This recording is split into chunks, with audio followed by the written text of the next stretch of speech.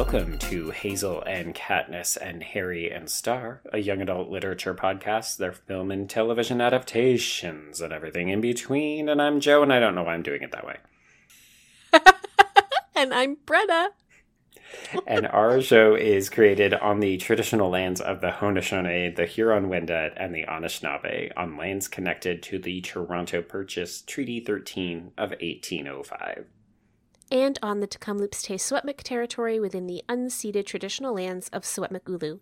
And today's text, High School Musical, the series, takes place primarily in Salt Lake City, the traditional lands of the Eastern Shoshone and Goshute people. Joe? Yes. Joe? Yes. How much did you know about High School Musical before you watched High School Musical, the series? All right, so full confession, I have seen the original film, and I have not watched High School Musical 2 or 3. Okay. I'm assuming you have seen all 3? I've seen all 3, absolutely. Okay. Yes, I have. In fact, it's one of the last things I remember doing. So we cut the cable cord really early, like I think maybe 2008 we went to online only. Right. And one of the last things I remember telling Dev that we couldn't cancel cable. We had to wait one more month because High School Musical 2 was going to premiere on the Family Channel, and I didn't want to miss it. So, yeah. That is the most on-brand Brenna thing possibly ever. Yeah. I know. I love this stuff. I really do. I find it very gentle and pleasing. And I think what I like best about High School Musical, the series, is it's almost like, you know how when we talked about A Week Away, I was complaining that it felt out of time, out of step with time. Like, yes. It was too early 2000s in its ethos, and it didn't make any sense. What I like about High School Musical, the series, is that it's really applied kind of like almost like a Gen Z piss-taking to the High School Musical franchise in a way that is still really loving and like fun to watch. I really like it as an update. Like, I think it's a lot of fun. Yeah, I was actually really taken aback at how much I ended up coming around to this series. And I'm not going to lie, folks. So, full caveat, Brenna and I have seen the first 3 episodes of season 2, and then, of course, the entirety of season 1. And I think one of the things that really surprised me was that I did come around to it, but it took me a good 5 episodes from that first season to catch on to the tone of this series, because I couldn't figure out if it was serious or if it was kind of campy or if it was a little bit meta. Like, it's not as blatantly self-aware as something like Saved by the Bell was when we recently covered that, but it's not so fake and earnest in the way that A Week Away was. Yeah, it definitely is playing with the tropes of its own genre, but from a position of loving those tropes, if that makes sense. Like, it's not trying to mock the original series of movies. Like, everybody involved in putting on this musical is pretty committed to like the sort of nostalgia and cheesiness of the originals. But they actually read like contemporary modern teenagers, and they roll their eyes at things, and they're sarcastic about things. And one of the things that I liked best about it is the way the teachers are sort of the figure of fun, right? Like, the teachers are kind of being mocked more than any sort of archetype of a student is, in a way that I really appreciated. Yeah, there's almost, mean-spirited is way too harsh a word, but the teachers are almost more caricatures, whereas the students feel earnest and real and slightly lived in. They're still very tropey, like, we're still very much aware of who all of these characters are, what their arcs are going to be, what their struggles are going to be, but that doesn't take anything away from our enjoyment, particularly as we increasingly start to fall in love with them and get really sucked into their journeys. And like, I'm not gonna lie, I felt a lot of feels as we hit the season 1 finale, and like, people were declaring their love for each other and having successes. Like, definitely some welling up of tears. Yeah. It's sort of that right blend of funny and emotional. I think it's a really successful. I'm glad they stuck with it. I agree with you that the first 5-ish episodes, it takes some time to warm up to what the show's trying to do when it comes to sort of tone and outlook, but it's worth it. And that's, I think, one of the great things is that the payoff really is worth it because we do become emotionally invested in the characters. And they walk a fine line, I think, between being archetypes, right? Like Ricky is a Troy. That's why he plays Troy, right? And like Nina is a Gabriella. That's why she plays Gabriella. And yet simultaneously, particularly as the season goes on, and as the outcomes aren't exactly what each of those characters would expect from their film analog, we get to play with those types quite a bit in a way that I think is really effective. Yeah. Before we go too much further, we should probably explain what this whole thing is about. So, folks, if you don't know, this is a TV show that airs on Disney Plus, and it was created by Tim Federle, and it's classified as a drama musical mockumentary because it's adopting the direct address to the camera interview style that we see. And of course, we don't actually know if there's a documentary being made about any of these people. It's just the format they've adopted. But Brenna, why don't you try to, I guess, run us through what this plot is all about? Okay, so the premise, the sort of bit, is that we are actually at East High, and that is the actual school where the High School Musical films were filmed in Salt Lake City. And so these kids have kind of grown up in the legacy of this film, and they have varying feelings about that legacy, and the institution, like the high school as a whole, has varying feelings about the legacy. A former, well, she tells them she was a background cast member in High School Musical, Miss Jen, and she's hired as the new drama teacher, and the only thing she wants in life is to stage High School Musical, the musical, at the school. And this is where you sort of see that, like, Miss Jen is the ridiculous figure in this narrative, right? Like, she's this washed up wannabe actress who is now a drama teacher, and she's trying to relive her dreams through the kids, and the kids are kind of just along for the ride.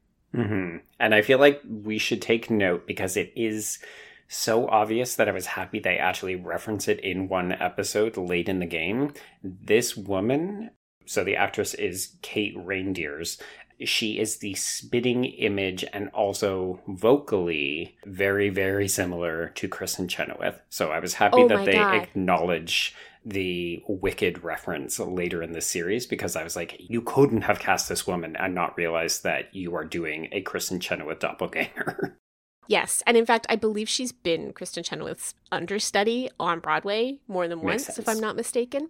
Okay. And she is like a wild doppelganger, to the point where you're watching it and you know intellectually that she isn't Kristen Chenoweth, and yet you regularly just forget and just think you're watching Kristen Chenoweth, especially if you're not looking directly at the screen. Yeah. And she has all the same sort of vocal affectations. And in general, that kind of Broadway theater geek, in-joke, in-community humor is the lifeblood of the show. Like, this is, in many ways, I think, a TV show for drama geeks and retired drama geeks. Like, there's a lot about, you know, the act of putting on a musical and the sort of heightened tensions and the heightened feelings of drama that emerge. And at the center of that, of course, we have our love story between Nini and Ricky. Nini is playing Gabriella and Ricky is playing Troy. They have broken up at the beginning of the series, and Nini is now seeing, I can't remember his name. EJ, that's right. She's now seeing EJ. And obviously, Nini and Ricky are meant to be endgame, and so that's what we're watching unfold on the screen. Except, as Joe texted me last night, it's two people in our late 30s really enjoying this drama. It's amazing how much the show's impact is changed by the real life drama of the characters involved. Because we should say, for context, I watched the series when it first came out, because this is like Brenna catnip. And Joe is catching up to it now. And Nini is played by Olivia Rodrigo, and Ricky is played by Joshua Bassett. And as was explained to me in a Reels that I watched... Boo! on Instagram, These are the two main characters of the whole driver's license, like a drama. Got my driver's license last week, just like we always talked about. Cause you were so excited for me to finally drive up to your house. But today I drove through the suburbs crying cause you weren't around. And you're probably with that blonde girl. And they are broken up in real life, and they are very ugly broken up in real life. Yeah. And it really does impact how you read the romance when you watch season 2, or in your case, when you watch season 1. Yeah, to the point where I found that I could almost not even enjoy their final episodes in season 1 because that's really where the romance culminates. And the problem is that they do have good chemistry. I would actually argue that Joshua Bassett has good chemistry with a lot of the female characters on the I show. think he would have good chemistry with a mop if he was dancing with a mop. Like, he's just a very charismatic young man. It's surprising though, because he's a bit of an unusual figure, like this unruly hair. He's very skinny and kind of tall. And yet, like you see him interact with Olivia Rodrigo as well as Sophia Wiley, who plays Gina, who is initially presented as the female foil to EJ. In terms of like these two figures are going to try to break up the Gabrielle and Troy romance on the show. And one of the things I liked about season 1 is how that actually doesn't come to play, and it becomes far more interesting and complicated because they're not just casting these two kids as villains. But it is difficult to watch Nene and Ricky coming together knowing that off screen these two people hate each other. And then in season 2, to have these characters never interact unless it's through a screen, because clearly these two actors cannot be in the same room together anymore. Yeah, so at the end of season 1, we find out that Nene has been accepted to a very prestigious drama program, but it's a boarding program. She's going to have to leave East High and move away to Denver. So in season 2, all of the love scene stuff between them is like missed connections or like a FaceTime or not being able to reach each other on the phone. It's clear that they're trying to direct around a pretty toxic relationship dynamic. Yeah, I'm going to be very interested to see how this unfolds throughout the rest of the season, because I don't think that they can keep them apart. But I'm also intrigued to see, they are professional actors. This is their job. They are being paid for it. So hypothetically, they will have to overcome this. But the reality is that, yes, Olivia Rodrigo has gone on SNL and she has graced the cover of Billboard magazine for a single in which she basically says, hey, buddy, you dumped me so you could date that girl from that Work It Netflix movie.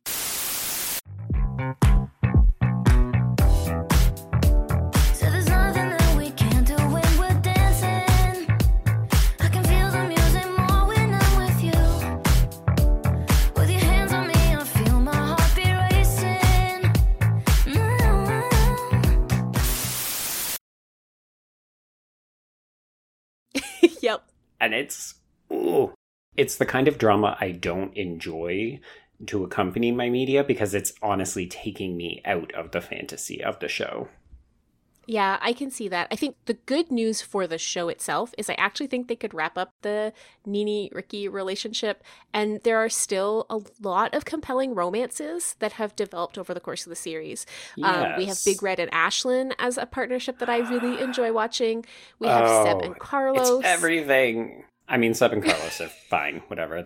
I mean, I like seeing out queer youth, but honestly, Ashlyn is everything. Ashlyn and Gina are my favorites, and I love them dearly, and nothing can happen to them. And the nice thing about Nene being kind of written to the side, she's not been written out, but she's been written to the side. She might as well be. Yeah. Is that Ashlyn and Courtney and Gina, the relationship between the three of them becomes more pronounced in the second series, and we get more screen time with three, honestly, more interesting female characters. And better actors, and maybe better singers. Oh man, he went there. I will say there's something really interesting happening with Ashlyn's character in the second season, and I don't want to give away the premise of the third episode. Joe and I got screeners of only the first 3 episodes. I was like, only 3? No! But I'll have to watch the rest with all you poor people. Wow, the privilege. I get one screener with my name embossed in it, and it's over. But in the third episode, which is the Valentine's Day special, it's the Valentine's Day episode, there emerges this discourse around Ashlyn. And what's interesting to me about a show that's very comfortable with having out queer characters, right? And different family dynamics and talking about sort of difference and embracing difference. Ashlyn's fat, and there's a story that emerges in the third episode of season 2 that Ashlyn doesn't feel comfortable in sort of taking on a lead role. She doesn't look like a lead actress, but no one can ever bring themselves to say fat. No. Or even to discuss that it's about her body at all. So it ends up being this weird like conversation about like her confidence when it's not about her confidence. It's about the fact that she's a heavier actress. She's fatter than the other kids. And I found that really interesting because to me it's just interesting what is still a taboo or a line we won't cross or a place where people clearly feel uncomfortable, a place where you might wonder what the voices are in the writer's room who are writing those scenes who can't bring themselves to say the word fat. Yeah. Totally fascinated by that because I love Ashlyn. She's, I think, my favorite character, and I love seeing her blossom in season 2, and I really want her to be able to own her own truth. And I'm like, what are you guys doing in the writer's room with this poor young woman? I've also been interested to see how they do and don't broach certain subjects, because there's also absolutely zero racism or acknowledgement of race. Yes. Despite the fact that the cast is incredibly diverse. Like, there is a mention, I think Carlos says at one point, I'm a gay Mexican, this is the only pitch that I can deliver things at, and he's like basically hysterical. And I thought, okay, this is a choice. Yeah. I don't know that I love it, but okay. It's very much the Benetton ad approach to race that Disney has taken for as long as it's been willing to not talk about, but depict race, basically, which is like, we will make a perfectly ideally like diverse cast, and then we will never let them talk about it ever. No. So I don't love it, but I'm far more tolerant of it because I kind of feel like it falls into the High School Musical fantasy umbrella, where part of this is that we all are in this together and everything will be okay. And part of that is because the difference doesn't matter. We're all just going to get through it.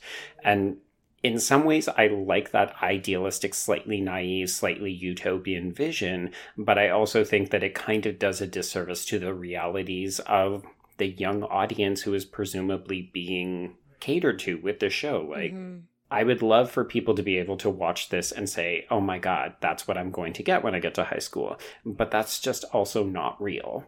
And I don't know, like, I'm struggling to balance between the fantasy escapism of the series and the fact that it really refuses to acknowledge what real life is like.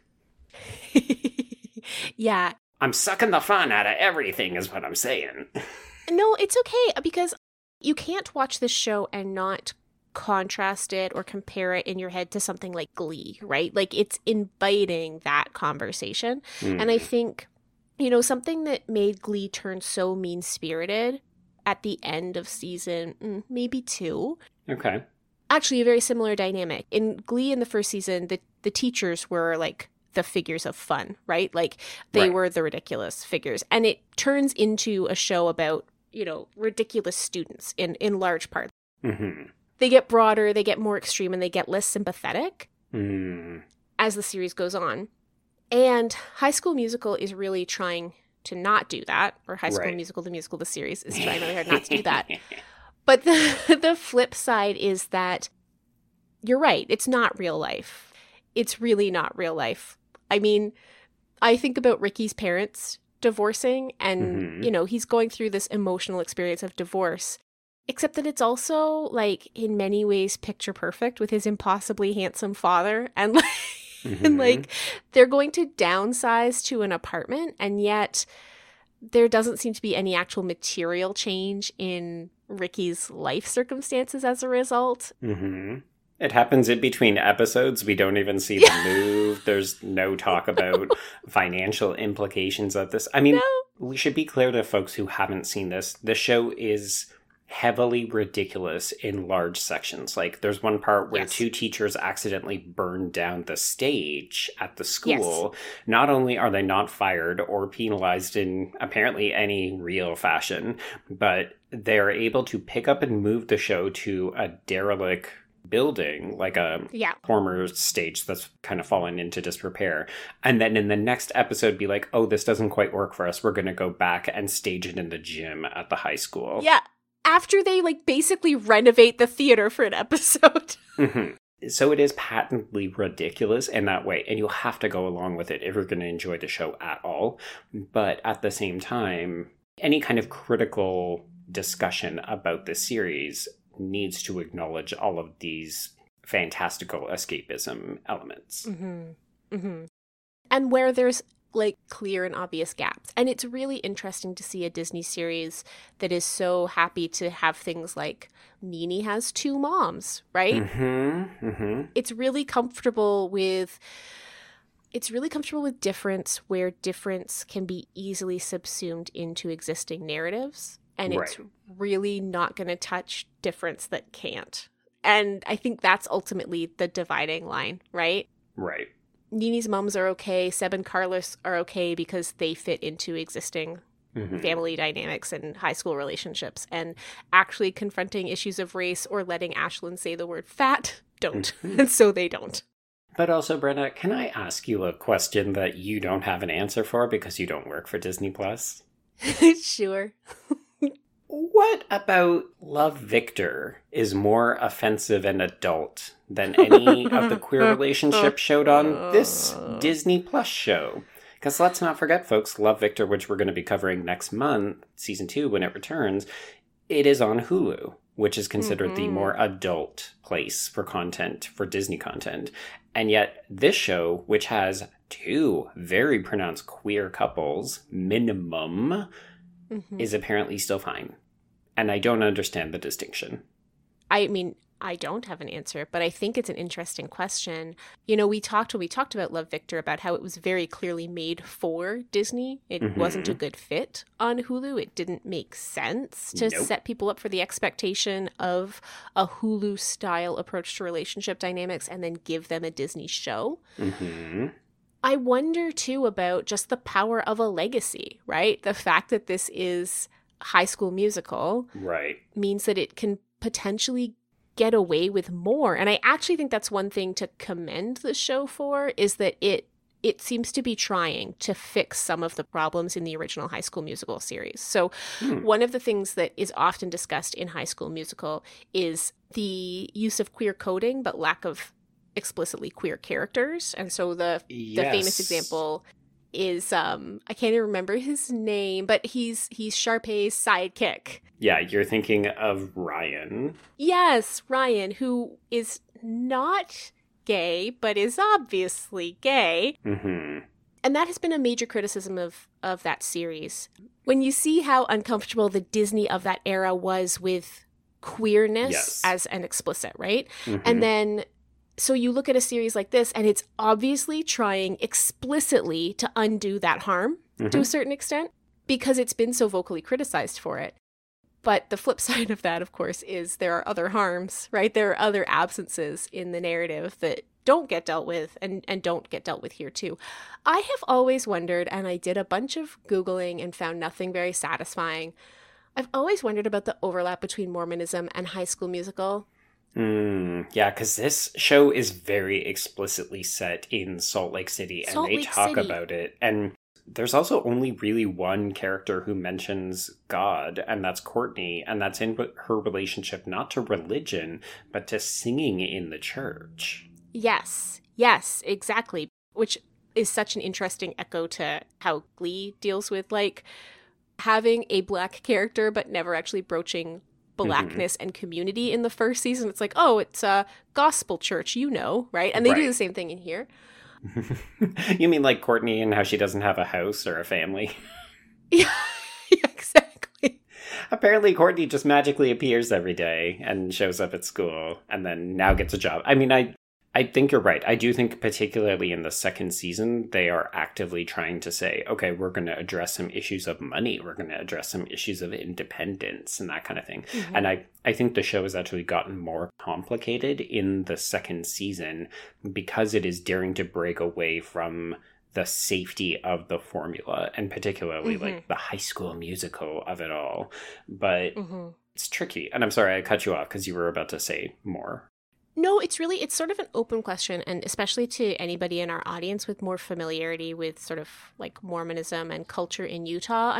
I'm really interested in the choice to be set in Salt Lake City and the obvious sort of safeness of the original High School Musical series for that kind of audience. And I'm just wondering what the overlap is, if there is any. I just find it really fascinating because I think most people globally, when they hear the phrase Salt Lake City, they think of one thing. Yeah.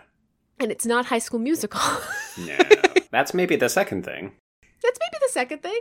But I don't know. I don't have an answer to it. It's just something that plagues me when I think about it. And I don't know enough. And there's nothing seems to be written about it. I was expecting some like lengthy blog post, like teasing out all the connections. And I found nothing. So... Well, okay, so challenge to listeners if you have something that you can recommend to us, or if there truly is nothing out there, who wants to take up this mantle and get to work? Mm-hmm. Yes, please. And then send it to us.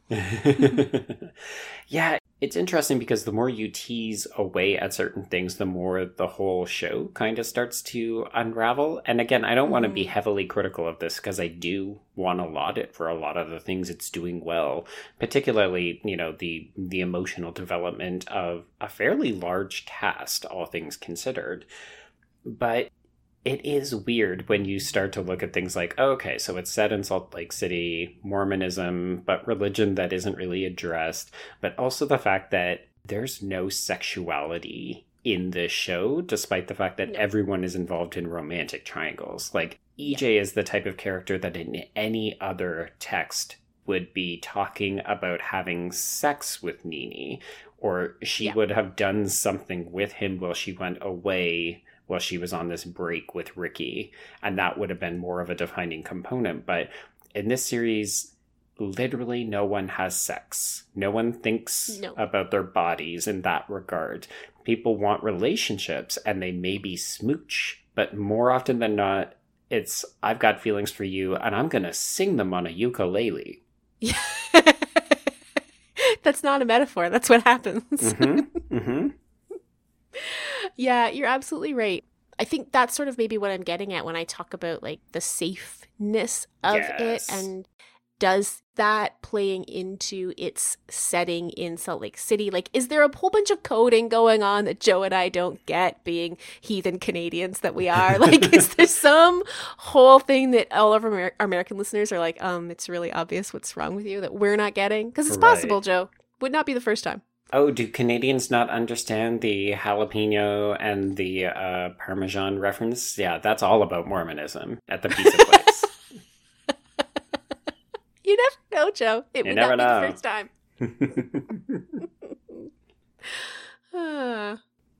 So, Berna, I think maybe we can end our discussion of High School Musical, the series there. But do you want to play a little bit of YA Bingo? YA Bingo, the game board? I think that we should call this episode, by the way, this is from Devin. He said that we should call this episode High School Musical, the series, the podcast episode. I love it. Okay. It's a little lengthy, but I love it. Okay. Bingo! Not a good bingo. Okay, so here's what I have. Coincidental classes, because whatever scene they're working on in the musical is usually directly related to whatever's going on in their lives. Of course. In the rare episodes where they actually rehearse the musical. Just surprisingly. Or, like, do you like the fact that they are in a school the entire time, but particularly after Thanksgiving, we literally never see another student? No, I know, except that they all come out to the musical. By the way, having been in musicals in my life in high school, that many people do not come to the musical. No. Oh, sadly, no. When they said, oh, that theater that, is on the verge of being demolished, but we can move there and stage this show. And then they talk about how there's 500 seats. I thought, oh, cool. Have fun performing to 400 empty seats. Empty ones. I know, seriously. Good times. Okay, definitely holiday climax. This series has never seen a holiday it didn't make into a special episode. Except where's the prom episode? That's what I want to know. Not a holiday, Joe. Houseborn, because all the houses are really beautiful, but especially Ricky's house that they have to sell. I really love his, like, basically master suite bedroom setup. I will say there's class hidden into weird little elements, like the fact that Big Red lives in the basement of his house. Okay, so you live in a house big enough to have a basement, but also, is this a choice, or is it that there aren't enough bedrooms in this house that he has to live down there? I have questions. It's never discussed. That's the problem. Good friendships, because I actually really love the friendship between Ricky and Big Red, and I love the way Ashlyn and the other girls are getting closer. So I'm going to give some credit to that. Yeah. And musicality, obviously, it's a musical TV series, so obviously musicality. just a little bit, just a touch, yeah. Yeah. It's tricky, right? Because I feel like sometimes the musicality is also used for the purposes of montage, like musical set pieces. Oh, that's a good point. In some really convincing ways. Like, I do love how almost ostentatious the second season has been with the staging of some of its musical sequences. The audition sequence. Can we talk about how great the audition sequence is? Like, it's really good. Yeah. So in the second season, we didn't talk about this, but they're staging Beauty and the Beast, and they have this lengthy audition sequence that's built around the opening song of the musical. Everybody's basically singing parts of it, and it's kind of montaged together. But simultaneously, we're learning about different characters, like that clearly spy foil character who has arrived. We learn how evil she is through the context of this montage. It's very well done and very catchy. I had that song stuck in my head for 3 days. Yeah, it is really good. And of course, I would be remiss not to acknowledge the fantastic one-take musical number that opens season 2. Oh, yes. I guess they're launching the Instagram account for the musical, and that video is way too long for Instagram, by the way, but go on. 100%, yes. But it is a great, great musical number, and everybody gets exciting things to do. And then, of course, you cap it off with a nice little joke that, oops, we weren't recording. Haha. Yes. Yeah, it's very good. It's very well done. I think we could probably say Perfect Date is in play for pretty much any of these. And then I also have stunt casting, because we do have Lucas Grabeel showing up to reprise his role as Ryan in Miss Jen's Fantasy. Oh, yeah, that's right. And also in season 2, if you're a particular kind of dance and music nerd, Derek Huff showing up as the former love interest. Yeah. I don't know that I have much else. We need a square, Joe, next time we revamp the board. We need a square for real life drama. I don't know how often we would get to play that particular piece, but yeah. But when we did, I would get to say real life drama, and it would be worth it for those days. I see. Okay.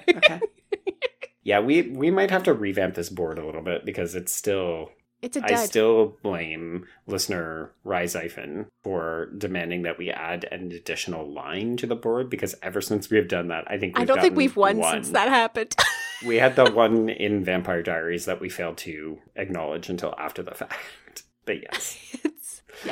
Fair point. So, sadly, not a bingo in this case. Not a bingo. All right, so Brenna, where are we headed next? Oh my goodness, great question. So, our next episode is a little bit controversial, but we're going to talk about Ender's Game by Orson Scott Card. This, much like our Harry Potter episodes, we're going to encourage you to steal the book. Do not purchase it. anywhere, because we really are going to spend some time talking about the art and the artist, I suspect, next day. So that's what's up next. And then in 2 weeks, we've actually got our next episode of Book Club. And because we are into Pride Month, we're going to be talking about Lev Rosen's Camp. Yes, I'm so excited about this because this is not an author I know. This is not a text I know, but it looks super fun and I'm excited.